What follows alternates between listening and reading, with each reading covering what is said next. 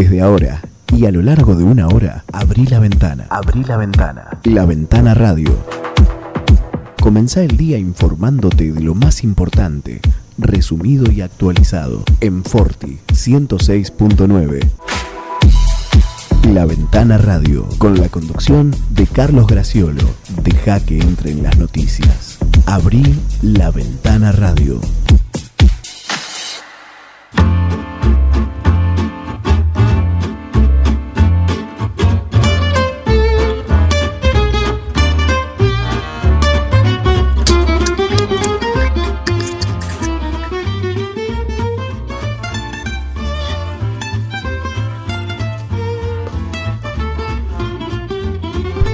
Hola, buenos días. ¿Cómo te va? Bienvenidos a La Ventana Radio. Buen día, Miguel Bengoa, desde el estudio principal de Forti, la 106.9, en un extremo del dial. ¿Cómo estás, Miguel? ¿Cómo va, Carlos? Buen día. Estamos al aire. Tenemos un pequeño delay, ¿verdad? Sí, pero estamos bien. A ver si lo podemos corregir. Quería saludarlos en este viernes 16 de abril. Estas cuestiones suelen suceder. Uno, el único consuelo que tiene, que le pasan a otros. Entonces, mal muchos, consuelo de sordos, dice el dicho popular, ¿no? Estas cuestiones que suceden de la tecnología en tiempos de pandemia, que así estamos. Es lo que nos ha tocado. Bien, vamos corrigiendo un poco el delay que teníamos. Decíamos, estamos en este viernes ya transcurriendo la segunda parte del mes de abril, pleno otoño, con una jornada muy agradable que va a ser la de hoy, una temperatura que en estos momentos está en 12 grados y que va a llegar a 27, un poco más que la jornada de ayer. El viento casi imperceptible, apenas está soplando del norte a 3 kilómetros por hora. Eso es lo que ocurre hoy. Sí, Miguel, me quería decir algo. No, adelante. Bueno, tenemos cuestiones que tienen que ver con lo que siempre recordamos, ese breve repaso por cuestiones muy puntuales de la historia universal, de las efemérides, cuestiones que tienen que ver con las artes, con los artistas, con la música, con la política, bueno, con muchas cosas que ocurren en el mundo y que también han ocurrido en nuestro país. Ayer fue una jornada nuevamente dura en cuanto a resultados en la República Argentina.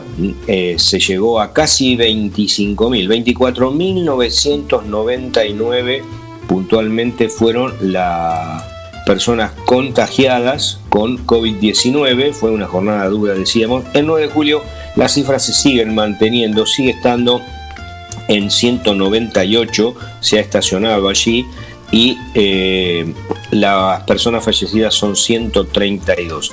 ¿Cuántos son los casos activos? Bueno, justamente esos 198 que mencionamos, pero la información que manejamos es que, bueno, la cantidad de personas hisopándose o que estaba en esa situación, haciendo cola o haciendo consulta, era muy alta en la jornada de ayer. Y se presume que estas cifras el fin de semana es muy probable que sean superadas, estos 198 casos activos, de los cuales 2 internados, y de los sospechosos, que son 107, hay 9 internados. Las personas que están aisladas son 1.475. Como siempre, estas cifras por allí esconden alguna cantidad mayor, alguna cantidad mayor a esas cifras, pero lo cierto es que las cifras oficiales son esos 198 casos positivos que tenemos en el día de la fecha. ¿Qué nos queda de la jornada de ayer? Una jornada también muy rica en en cuestiones de tipo político, en declaraciones, habló Larreta, habló Kicillof, el gobernador de la provincia. Por allí referenció que el 94% del personal de salud está vacunado. Bueno, y también hay que destacar que se volvió a repetir el reclamo, el cacerolazo, como se llama, por la presencialidad de las clases, en este caso frente a la Quinta de Olivos. Pero aquí me quiero detener brevemente porque también hay otras voces. Hemos escuchado voces de profesores, de profesoras, puntualmente, que, bueno, que dicen que la medida puntualmente por estos 15 días es acertada. Una de las profesoras que fue consultada, porque también hubo algún hecho hasta risueño, con algún canal de televisión que frente a la puerta de una escuela intentaba hacer, de hecho lo hizo, un móvil con la opinión de los padres o de las mamás, sobre todo, que son las que en mayor cantidad acompañan a sus hijos. Bueno, y la respuesta no era la que por allí esperaba el movilero o quienes estaban en los estudios centrales. La persona consultada estuvo de acuerdo. Después pasó el movilero a consultar a un papá, a un hombre, y también se manifestaba de la misma manera. Decíamos que hoy había escuchado muy temprano a una profesora que decía que prácticamente se estaban moviendo en un campo minado. Esa fue la figura que utilizó en esta situación. Estamos hablando de la situación en el AMBA, pero que inevitablemente repercute, parece increíble, pero se toma muy en cuenta, aunque nosotros pertenecemos a la provincia de Buenos Aires, y a nivel local hay que decir que no hay cambios de horario ni de estas situaciones. Se sigue en fase 4, a pesar de que el gobernador ayer mencionó su adhesión a las medidas, pero por esto a partir del lunes. Hoy la presencialidad en las escuelas está vigente. ¿Qué tenemos en nuestra cantidad de apuntes que tenemos? Bueno, vamos y venimos a veces con alguna cuestión nacional o provincial y alguna cuestión local. Hoy va a haber una reunión entre Alberto Fernández, el presidente, y el jefe de gobierno porteño, Horacio Rodríguez Larreta, a partir de 10 horas. Kicillof por allí defendía la posición del gobierno, hablando de la acción que se había desarrollado durante un año, la triplicación de camas, los respiradores, los aviones de China que habían venido con barbijos, con elementos casi esenciales. Bueno,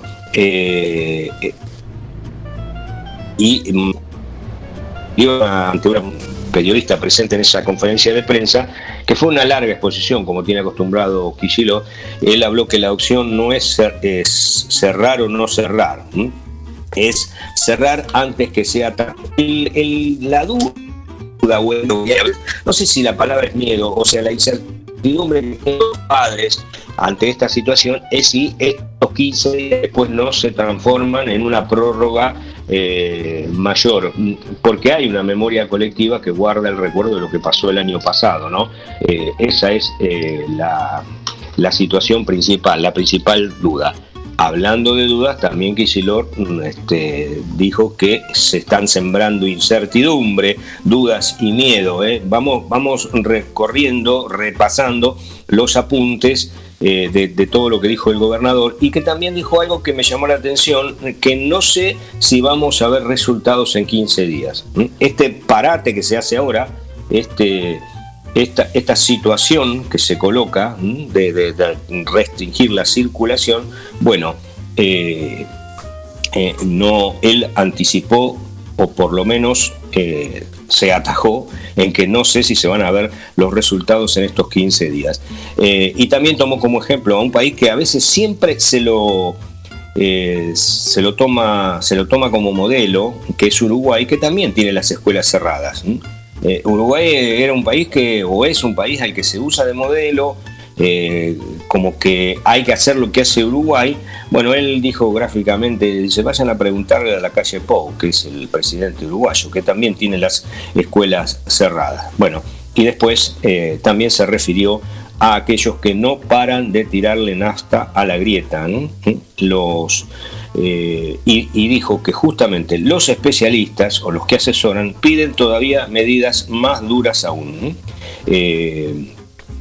En cuanto al tema de las vacunas, referenció que el país es el número 21 en la cantidad de vacunas recibidas. Y también está el tema de dejar de jugar con los muertos. Eso es un poco el repaso de lo que dijo Kicillof. También por aquí tenemos apuntado lo que dijo Larreta, que habló de improvisación.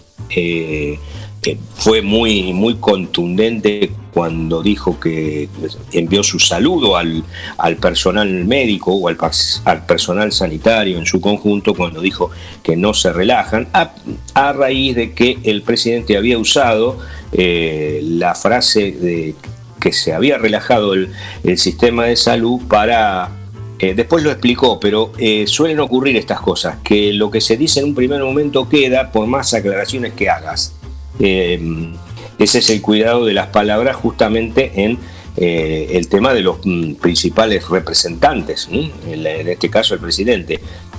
Hablar de relajamiento, que era permitir que se hicieran operaciones programadas o atenciones que no se habían podido hacer durante la pandemia, cuando los casos habían bajado. Bueno, habló de eso. Después salió a aclararlo, pero quedó un poco así en el imaginario público, y los propios médicos salieron a responder, en algunos de ellos, la Asociación de los Terapistas, de Terapia Intensiva, que siempre son sobre esa situación de que no se habían relajado. Y también Rodríguez Larreta, de sus palabras estamos refiriendo, es que los propios gobernadores, le dijo al presidente, sus gobernadores no están de acuerdo. Bueno, vamos a ver qué ocurre hoy en esa reunión, qué es lo que trasciende, qué es lo que puede ocurrir, qué es lo que nos podemos enterar en esa reunión que va a ser hoy a las 10 de la mañana. Y bueno, acá Larreta lo que sintetizó fue que dijo: pusieron medidas más restrictivas porque no cumplieron con el plan de vacunas, y está por supuesto en desacuerdo con ese tema de la suspensión de las clases, que la duda va a quedar seguramente en si esos 15 días son suficientes, si se vuelve a la presencialidad. También escuchaba a una profesora, en este caso otra, distinta a esa que había graficado la situación como estar sobre un campo minado con el tema de las burbujas, que decía que las dos cosas servían, que la virtualidad le había permitido a muchos alumnos mejorar esa situación, como que habían desarrollado mejor ese aprendizaje en la virtualidad que en lo presencial. Pero ella aclaró que no quería decir que una cosa servía y la otra no, que las dos cosas eran útiles, un poco para salvar esta situación de estos 15 días que están tan en la polémica, y que, bueno, en muchos casos se lo usa con un sentido político para aprovechar la situación. Hay segundas y terceras intenciones ahí. Exactamente, sí, Miguel, hay segundas intenciones. Después va a haber una asignación de también a cada AUH, la asignación universal, y también a las embarazadas y a las categorías más bajas del monotributo A y B, de 15.000 pesos por 15 días, que es los especialistas, los analistas económicos dicen que es una suma importante de dinero. Bueno, mientras tanto estamos en esto, es con datos, cómo nos organizamos para combatir la pandemia, cómo se resuelve el tema económico, que ha vuelto a tener una inflación altísima. La inflación de marzo, que fue del 4,8%, es la más alta desde septiembre de 2019, pero bueno, justamente los alimentos marcan así la tendencia. Guzmán había hablado algo del 29% o del 30%, no sé. Lo cierto es que los sindicatos, que a veces siempre se los critica, se los cuestiona, siempre están un poco ¿recordás, Miguel, que en su momento, cuando empezó el periodo democrático, se hacían encuestas cuáles eran los sectores de mayor o menor prestigio? Bueno, por supuesto los militares encabezaban esa triste tabla porque venían de una situación de la dictadura, con las desapariciones forzadas. Bueno, empezaban a aparecer los centros clandestinos, se empezaban a descubrir la cantidad de fosas comunes. Bueno, era una institución absolutamente desprestigiada. Y los sindicatos o el sindicalismo siempre estaba también ocupando los últimos puestos, o si se prefiere los primeros en cuanto a baja o a poca simpatía de la población en general. Bueno, sin embargo, en esta ocasión hay que decirlo, muchos gremios han ido cerrando paritarias alrededor del 29, el 30 y el 32%, o sea, seguramente si el ritmo inflacionario continúa como ahora, que ya tenemos más del 12% en 3 meses, en el primer trimestre, bueno, vamos a estar, si esto continúa así, no comienza a bajar, vamos a estar muy arriba del 40% anual. Más o menos por ahí. Más o menos por ahí, ¿no? Sí, sí. Bueno, lo dicho, ¿no? En esta jornada tan particular donde, bueno, empezó las restricciones en el ámbito de la ciudad de Buenos Aires y de la provincia, en el AMBA, donde ayer tuvimos casi 25.000 contagiados. No estoy pudiendo encontrar la cantidad de fallecidos de la jornada de ayer, ya van a aparecer, pero quería repetir que a nivel local todavía no hay cambios de horario, ¿eh? Si bien esto que mencionábamos, que desde la Presidencia de la Nación se dio a conocer una serie de medidas y por otro lado circularon informaciones falsas también sobre un cambio de fase en todo el partido de 9 de julio, no hay cambio en cuanto a los horarios y actividades. El aumento de contagios puede llegar a producir modificaciones, pero eso sería la semana próxima cuando la provincia actualice este sistema de fases que ya conocimos el año pasado, que no ha perdido vigencia. Lo que pasa es que, bueno, nos olvidamos. Ni siquiera sabíamos en qué fase estábamos. Habíamos hasta la noción de qué fase estábamos. Tal era digamos, la preocupación casi que teníamos con esa situación. Bueno, el aumento de contagios puede llegar a producir modificaciones, pero como decimos, podría ser la semana próxima cuando la provincia actualice este sistema el día martes 20 de abril. O sea, la información podría ni siquiera estar el lunes. Hasta el momento todo sigue igual. Va a haber que estar muy atento a las informaciones que cada establecimiento escolar o que la autoridad escolar dé, si realmente en esa adhesión que marca el gobernador, bueno, de hecho estaríamos ante 15 días de presencialidad en la provincia de Buenos Aires.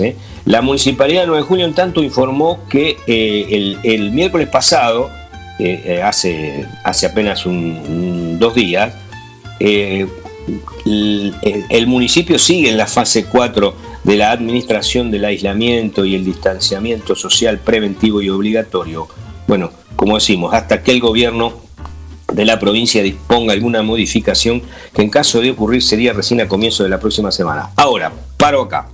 Días pasados, o es muy común en las conferencias de prensa del Comité de Salud, que la doctora Pirota y el doctor Zapata por la Clínica de Independencia, bueno, piden solidaridad y todo lo que dicen, ¿no?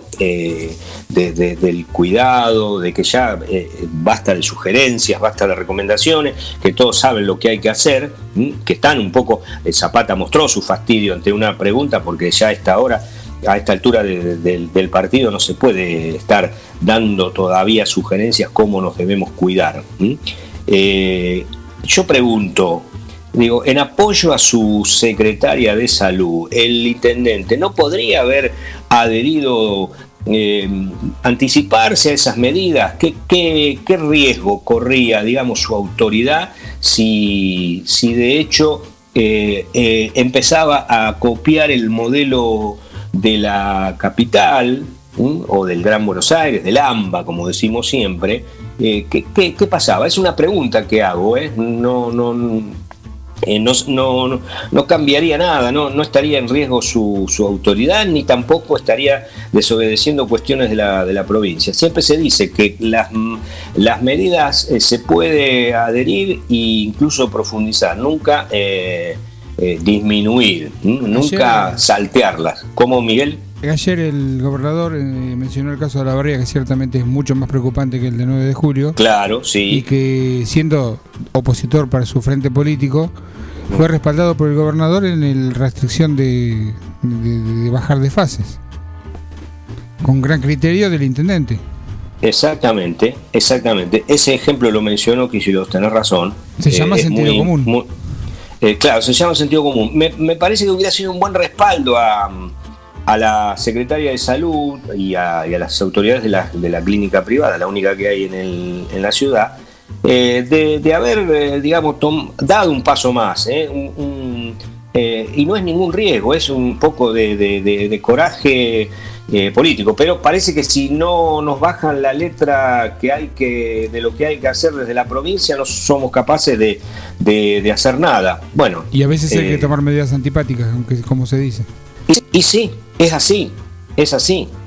Sí, porque son muchos más los que están en riesgo que los que se pueden perjudicar por una situación económica, que de hecho no está prohibido el tema gastronómico. Se cambia el horario, se hace. Siempre se habló que en Europa se cena muy temprano. Primero que cuando los inmigrantes o nuestros abuelos trajeron la costumbre de cenar tan temprano, bueno, era por una falta de energía, se aprovechaba la luz solar, pero tampoco es tan así. Era una costumbre que ellos traían, y que, bueno, aquí con el paso del tiempo los argentinos fuimos modificando y se cena demasiado tarde. Habrá que adaptar costumbres también. Pero en Europa hoy, cuando el sol se está escondiendo, las mesas de los lugares de turismo están preparadas ya para recibir a los comensales, y a los pocos minutos ya están cubiertas, o sea, se cenan muy temprano. También a veces es curioso ver en algunos medios que se mira y se entrevista a gente dueña de comercios gastronómicos que le está pasando mal, ciertamente. Sí. Y paralelamente a eso tendría que mostrarse la realidad de los hospitales. Sí, exactamente. Porque a veces parece que es más importante un bar que un hospital. Exactamente, sí, realmente a veces hay tanta información. En este momento uno tiene en su propia pantalla tanta.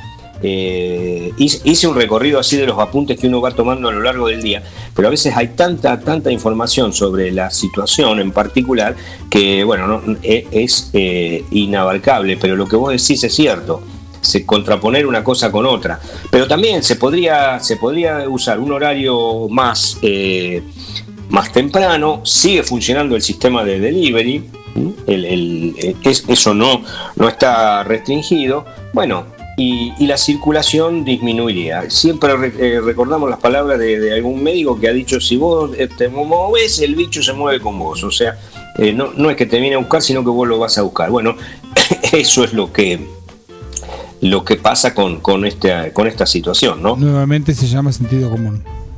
Exactamente. Bueno, hay, por supuesto, que como en todo hay opiniones, hay distintas cuestiones. No sé si tenemos algún otro participante en la mesa. No sé si... No se ha incorporado al Meet todavía Santiago Graciolo. Bueno, de todas maneras, hoy entonces, 16 de abril, 8:27 de la mañana, y tenemos muchísimas cuestiones para recordar. Se celebra el Día Mundial contra la Esclavitud Infantil, que, aunque nos parezca mentira, todavía sigue existiendo en muchos lugares del mundo. Esto es en conmemoración a una fecha de 1995 en la que fue asesinado el niño hindú Iqbal Majid, de 12 años, por su activa lucha, porque él había sido vendido a la edad de 4 años por su padre para pagar una deuda.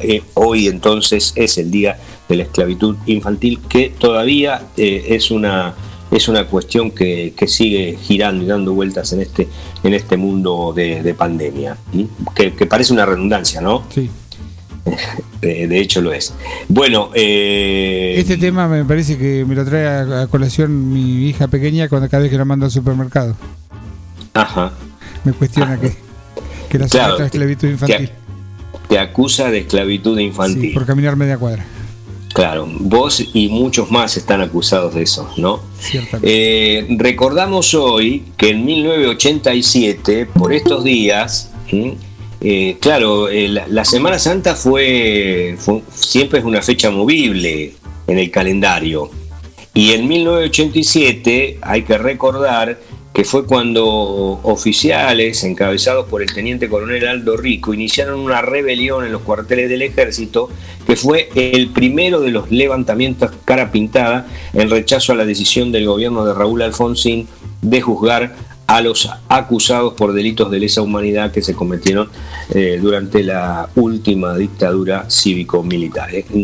Hoy entonces es un nuevo aniversario de aquellos hechos de Semana Santa. Cuando, recordemos el balcón de aquel domingo de Pascua, el discurso de Alfonsín, que estaban Manzano y Cafiero como representantes de la oposición en ese mismo balcón, ¿no? Luder también creo que estuvo. No sé, de Luder no lo recuerdo, pero bueno, en estos días del 87 se producían aquellos sucesos, ¿no? De una democracia muy frágil que había todavía, con muchísimas presiones. La rebelión cara pintada, que tuvo después alguna réplica más, pero bueno, eso ya llegará el momento del terremoto. ¿Cómo? Los remesones del terremoto. Los remesones del terremoto, sí señor. Bueno, 1973, muy joven, a los 28 años murió en un accidente automovilístico en el municipio de Villarrubia, esto es en Cuenca, en España, el cantante español Nino Bravo, que lo tenemos como un referente de la balada romántica, ¿no? Dejó huella con poca trayectoria.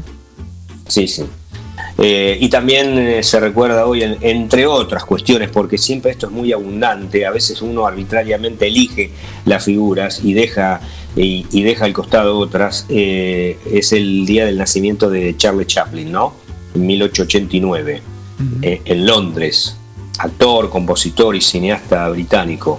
Que fue un símbolo del humor y del cine mudo. Recordamos a veces aquellas visitas que hacían, creo que era el Ministerio de Educación o de Cultura de la provincia, que llegaba a cada pueblo con un bagaje de películas, cortos, y pasábamos toda una tarde a pura risa con los films de Carlito Chaplin, del Gordo y el Flaco y de muchos otros, y también de los grandes del buen humor. Era como una gran enciclopedia del humor en toda una tarde en el cine lleno, y que ocurriría en otros lugares.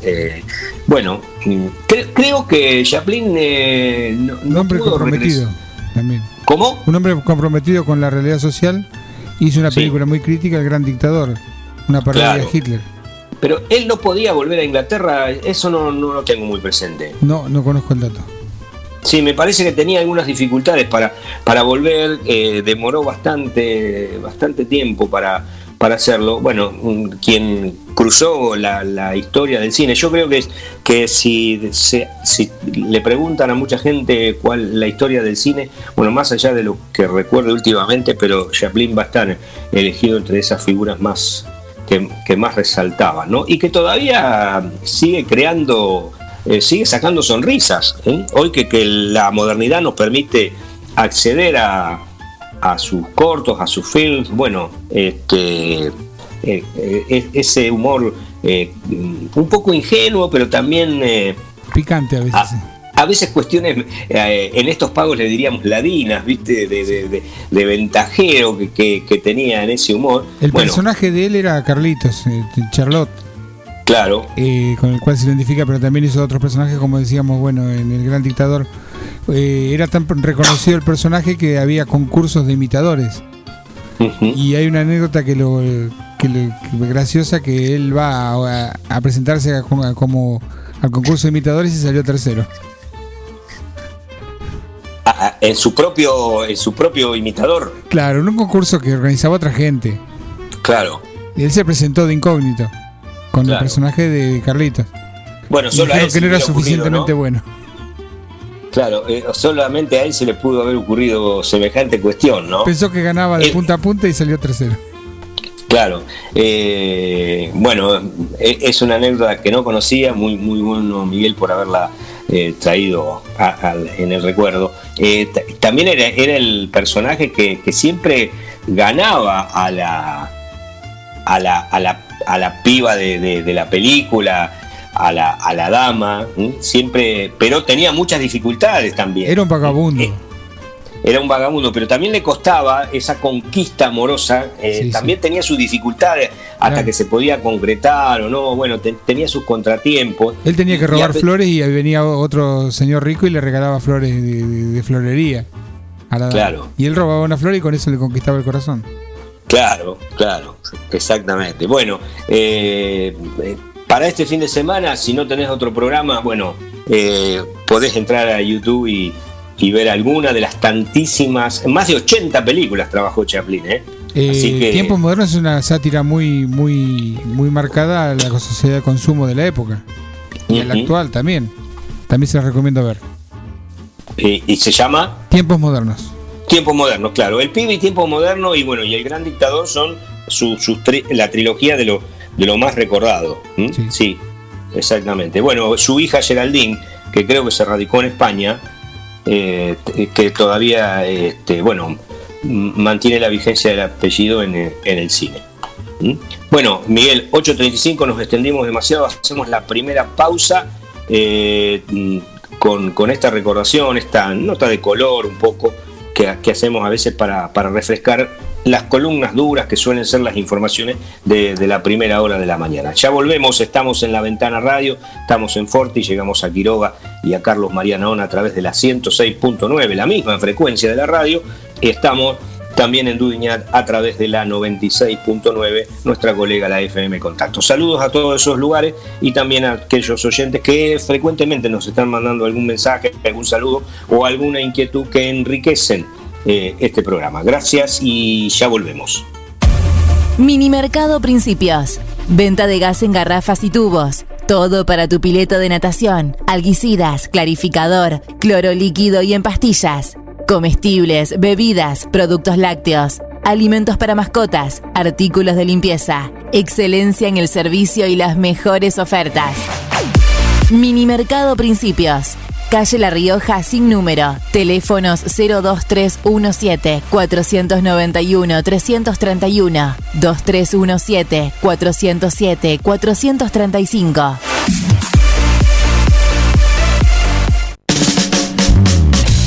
Ingenio, comunicación visual, ploteados, gráfica vehicular, carteles, letras corpóreas, indumentaria, estampados, bordados, pasacalles y todo en publicidad visual. Ingenio, Avenida Mitre 2317, teléfono 02317 522 217. Ingenio. Laguna Los Pampas, pesca, turismo, recreación. Un lugar ideal para disfrutar en familia y al aire libre.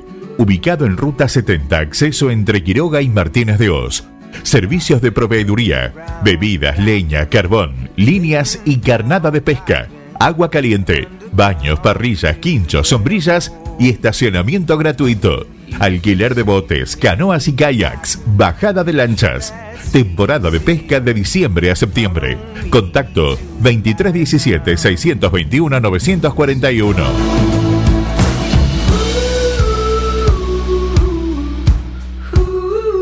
La vida puede ser muy dura, por eso te ayudamos a enfrentarla. Acércate a Rubén Alejandro Fernández, productor asesor de seguros, representante de Zurich, provincia, Sura y asistencia al viajero Coris. Encontrarnos en Avenida Mitre, 1737, 9 de julio. Teléfono 520669. Porque asegurarse es una prioridad, no una opción.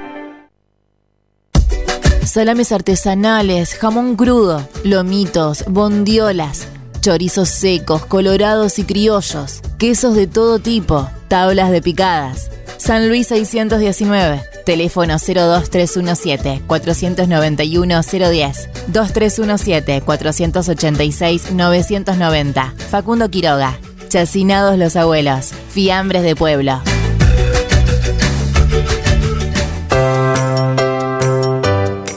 Ñire, Maquinarias y Servicios SRL. Ruta 5, kilómetro 262, 9 de julio, Buenos Aires. Teléfono 2317-425243. Concesionaria oficial New Holland Agricultura.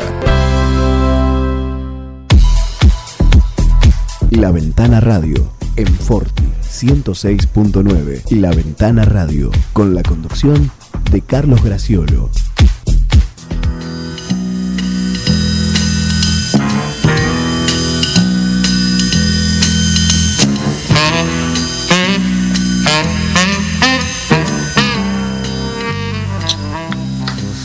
Y tenemos otra efeméride musical en este caso. A ver. La Pantera Rosa, el tema de Henry Mancini, que estaría cumpliendo años un día como hoy. Este tema. Este que estamos escuchando, uno de los más clásicos de él. Claro. También es una... Hoy creo que la tecnología nos permite revisar ese film. También un humor ya más cercano en el tiempo. Te estamos perdiendo, Carlito. Mientras contemos que Henry Mancini se llamaba, su nombre de nacimiento era Enrico Nicola Mancini, nacido en Río de Janeiro. Mira, cualquiera hubiera dicho que era nacido en Italia. Sí, americanizó su nombre para hacerse conocido en el público norteamericano. Un día como hoy, del año 1924, nació. Bien, creo que estaba también Santiago Ya se en incorporó contacto Santiago con nosotros. Bien, buen día, Santiago. ¿Cómo están? Buen día, Miguel. Buen día, Carlos. ¿Cómo andan ustedes? Bueno, aquí estamos en esta jornada de ahora aumentando levemente la temperatura, que va a llegar hasta los 20. Va a ser una jornada un poco más cálida que la de ayer. El viento, recordamos, está soplando del norte a 3 kilómetros por hora. Bien, solamente quería agregarles, habían hablado sí. de Carlitos Chaplin en el bloque anterior. Sí. No sé si lo hicieron, pero tiempos modernos. La crítica desde el arte que hizo Charles Chaplin a lo que tenía que ver en ese momento con el sistema de producción en épocas de crisis. Se estaba atravesando todavía lo que había sido la gran crisis del año 29, la Gran Depresión a nivel norteamericano, pero que impactó a nivel mundial. Y Tiempos Modernos es una gran película del cine mudo que sigue estando vigente. Es para verla quizás por la costumbre que tenemos hoy de consumir el cine o películas o series en otros formatos con una dinámica audiovisual mucho más dinámica. Quizás es para consumirla de a ratos, pero esos ratos son una gran reflexión que hizo en su momento Charles Chaplin sobre el hombre y el sistema de producción, el Fordismo, ¿no? La cinta de producción. La línea de producción, sí. Exactamente. Ahí tiene un toque futurista también en la película, porque hay una pantalla que lo está mirando el jefe y le controla todo el trabajo a distancia. Sí. No sé si te recordás esa escena. Hoy día es realidad, pero en ese momento parecía ficción, y lo era. Sí, es como que muchas de las cosas que hoy ocurren han sido anticipadas por el arte, ¿no? Esto viniendo un poquito más acá en el tiempo, yo recuerdo haber crecido con los dibujitos de los supersónicos, donde también había un jefe que se comunicaba por videollamada con su empleado, claro, el padre de familia, y parecía algo absolutamente irreal. Y bueno, ni hay que comentar que hoy es una escena habitual de la vida cotidiana. Y lo mismo con el inspector Gadget, que era el que se comunicaba a través de un reloj inteligente, y tenía otra serie de herramientas, pero justamente ese reloj inteligente o ese reloj smart hoy ya es un bien deseado por muchos en cuanto a la moda y el uso de accesorios. Así que pareciera ser que el arte a veces también se anticipa a los tiempos que corren. ¿Hay alguna aclaración que por sí quedó del todo establecido en el primer tramo del programa, y tomando esto como base, el suplemento extra que acompaña la edición del matutino Tiempo, que edita la agencia Diarios y Noticias Bonaerenses, DIB? Hay que recordar que la suspensión de la presencialidad no se aplica en el interior bonaerense. Esto es una información que es de la última hora de ayer. Este nuevo set, podríamos decir, de medidas, tanto para las clases como en lo que se refiere a la movilidad y el horario comercial, solo se va a aplicar al conurbano, cuyos 40 distritos fueron pasados a fase 2. Esto lo confirmó el gobierno bonaerense, que en el interior de la provincia no se van a aplicar por ahora las nuevas medidas restrictivas contra la pandemia, por lo que allí no se van a suspender las clases presenciales ni se va a restringir más la movilidad, a pesar de todas las cifras, de todo del discurso que hicieron, de todas las que a veces se generan con buena, con mala intención. Bueno, había mencionado el caso de las dos profesoras que había escuchado, bueno, decían de que era necesario poner un freno a esta situación, puntualmente en ese ámbito, en el AMBA. Una de ellas graficó como que estaban caminando sobre un campo minado. Bueno, la provincia ha adaptado un sistema de fases para aplicar a esta nueva cantidad de medidas, y los 40 distritos del conurbano fueron pasados de fase 3 a 2, y allí sí van a regir estas nuevas restricciones. Recordemos, suspensión de clases presenciales, esto arranca el lunes, la prohibición de circulación de 20 a 6, suspensión de actividades recreativas, culturales, sociales, deportivas y religiosas en lugares cerrados, y el cierre comercial a las 19, que incluye a la gastronomía, que a partir de esa hora solo va a funcionar de modo delivery. Pero en el interior, aún en los 22 distritos que están en fase 3, entre ellos Olavarría, que mencionaba Miguel, Azul, Chivilcoy, por ejemplo, General Alvarado, Tandil y Lincoln, que es un distrito vecino, limítrofe con 9 de julio, que siempre estamos tomando como medida, como ejemplo. Bueno, por ahora esas medidas no van a regir, la de las restricciones. De todos modos, Kicillof dijo en un momento del discurso que probablemente veremos un crecimiento de los casos en el interior en las próximas semanas, y advirtió que vendrán medidas más duras también en esos distritos, aunque, bueno, también aclaró que por allí estos 15 días no sirven o no se vean resultados. No sé si vamos a ver resultados en 15 días, dijo textualmente el gobernador. Bien, no sé si ustedes tenían algo para agregar, pero era esta la aclaración que quería hacer, justamente por todo este revuelo que se ha generado, y que también había ese tipo de confusión alrededor de eso. Y también ha sido delegado de resolución que obligaba a las personas de riesgo a volver al trabajo presencial. Eso lo estableció un decreto de necesidad y urgencia, con las nuevas restricciones para mitigar esta ya segunda ola que tenemos de coronavirus, ¿no? Bueno, mientras tanto, ya en el AMBA han comenzado a regir las medidas, bueno, y lo que decíamos, por ahora el presencialismo o la presencialidad no se va a aplicar, o sea, evitarla, la suspensión de la presencialidad no se va a aplicar en el interior bonaerense. Santiago, tenemos novedades, hoy es viernes, tuvimos competencias deportivas ayer, hoy es viernes, se empieza a mover la liga propia. Después el lunes siempre abrimos una pequeña ventana deportiva con los resultados del fin de semana, pero en estos tramos finales del programa también deberíamos hacer un breve repaso de lo que puede ocurrir este fin de semana. Sí, antes de meternos en el deporte, te completo con dos informaciones en el ámbito de la política y de lo que venías conversando. Alberto Fernández recibe a Horacio Rodríguez Larreta por el conflicto con el cierre de las escuelas. El encuentro entre los dos mandatarios, el de la Nación y el de la Ciudad Autónoma de Buenos Aires, será a partir de las 10 de la mañana. Ese horario es el que está planeado en Olivos.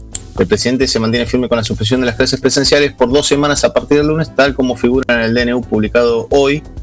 El jefe de gobierno porteño ya advirtió que presentará un amparo para mantener abiertas las escuelas. Veremos qué pasa después de esta cumbre, este encuentro, con respecto o como eje central lo que tiene que ver con la educación. El otro dato que surgió en las últimas horas, que es reviste de carácter quizás importante en cuanto a lo social, no tanto desde el punto de vista sanitario, sino desde el punto de vista social y económico, tiene que ver con que se conoció el número de la inflación del mes de marzo, que fue aproximadamente de un 5%, 4,8% fue el número que arrojó, y es la inflación más alta de la presidencia de Alberto Fernández. Sí, fue la más alta desde septiembre de 2019. Bueno, ahí está, sobre todo en el tema de alimentos, y metió la cola también en esas cifras el tema de la educación, la canasta escolar. También allí en ese porcentaje influye el aumento de los artículos escolares. Sí, marzo generalmente es un mes bisagra en cuanto al año en general, en años normales, en años convencionales, es un mes que marca un poco el comienzo fuerte de la actividad, después lo que tiene que ver con la época estival, con la época de las vacaciones y la temporada de verano. Marzo también trae lo que vos decís, el aumento de la canasta de elementos del sector educativo, y trae aparejado también, pareciera ser como una suerte de un paquete de aumentos o de actualizaciones. Hay que ver después qué es cada una de esas cosas, ¿no? Si es un aumento o es una actualización con respecto al valor del producto o del servicio que se tenga en consideración en ese momento, pero marzo siempre trae este tipo de cuestiones. Lo que sí, el número es extremadamente elevado, porque cuando uno proyecta la inflación interanual, mejor no hacerlo porque abruma. Claro, es lo que decíamos también en el otro tramo. Bueno, puede haber nueva audiencia en este momento. Las cifras que dio ayer a la tarde el INDEC, los precios al consumidor acumulan un incremento interanual del 42%. Esto es de marzo del año pasado a marzo actual.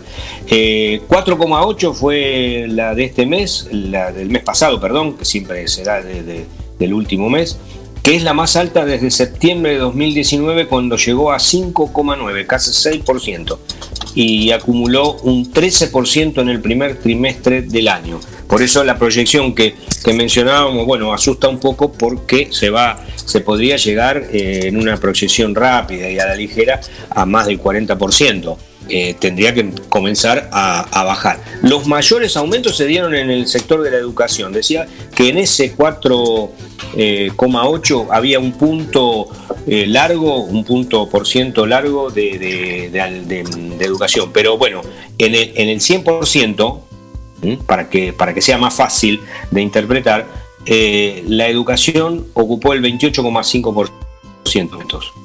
El 28,5% aumentó el sector de la educación, y el de la vestimenta y el calzado un 10,8%, y en el caso de los alimentos y bebidas no alcohólicas la suba fue del 4,6%. La suba en cigarrillos fue lo que explicó la mayor parte del aumento observado en bebidas alcohólicas y tabaco, y la reapertura de cines en la mayoría de las regiones incidió en la suba de la división de recreación y cultura.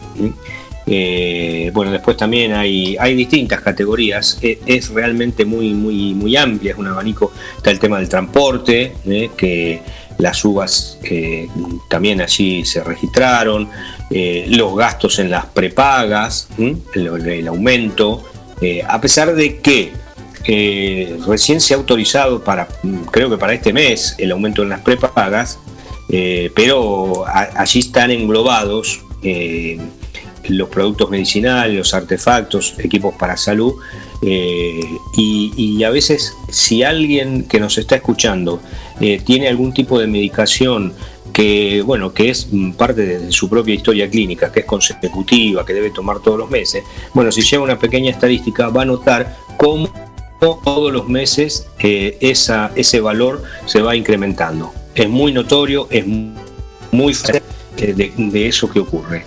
Siempre hacemos el foco en los alimentos, que es cierto, pero también como hay mucha población que requiere de algún tipo de medicación que es permanente, allí va a notar, si toma nota, mes a mes se va dando ese aumento paulatino en el tema de los laboratorios. Ahora sí, 8:54, vamos dando cierre a este programa de esta semana tan particular, ¿no? De esta semana tan particular. Bien, si querés algo más agradable o algo más ameno para el fin de semana, comienza justamente hoy viernes una nueva fecha del fútbol argentino, la 10ª fecha de la Copa de la Liga, que no tiene nombre, que se ha denominado de esta manera, Copa de la Liga del Fútbol Profesional, así es, y hoy tiene 4 partidos. Comienza temprano la actividad, 3 de la tarde Talleres recibe Unión, 5 de la tarde Aldo Civi frente a Rosario Central, 19:15, 7:15 de la tarde Vélez Huracán, y el plato fuerte quizás, o lo más atractivo, tendrá que ver con lo que pasa en el Estadio Madre de Ciudades, el nuevo estadio y quizás el más bonito de la actualidad, el que cuenta probablemente con los mayores avances y chiches tecnológicos que puede contar hoy un estadio del fútbol argentino. Es el Estadio Madre y Ciudades de Santiago del Estero, donde Central Córdoba de esa provincia será local frente a River Plate a partir de las 21:30. Realizaciones diversas, todos los partidos que mencioné van dentro del Pack Fútbol, a excepción de Vélez Huracán, que lo podrán ver por la televisión pública aquellos que no tengan contratado el servicio de televisión del fútbol pago. El fin de semana, lo más sobresaliente tendrá que ver con la participación en el día de mañana, sábado 17 de abril, del partido 18:30 entre San Lorenzo y Argentinos Juniors, y 21 horas será el turno de Boca frente a Atlético Tucumán. El domingo quedan los dos grandes de Avellaneda para disputar sus partidos. 18:30 Racing visitará Arsenal, 21 horas cerrará la jornada Independiente como local frente al campeón de la Recopa Sudamericana y de la Copa Sudamericana, el Halcón de Varela, el orgullo de la zona sur, hoy de gran parte de la clase obrera de esa zona, Defensa y Justicia. El lunes habrá un solo partido, Banfield frente a Platense a las 21:15. También este partido se podrá ver por la televisión codificada y por la televisión pública, para aquellos que no cuenten con el servicio contratado. Sí, Carlos. No, que mencionaste a Defensa y Justicia, que está un poco de moda en estas últimas horas. Después va a perder, como es natural, va a perder ese protagonismo que ha adquirido por este nuevo título internacional que adquiere. Pero hoy, puntualmente en Crónica,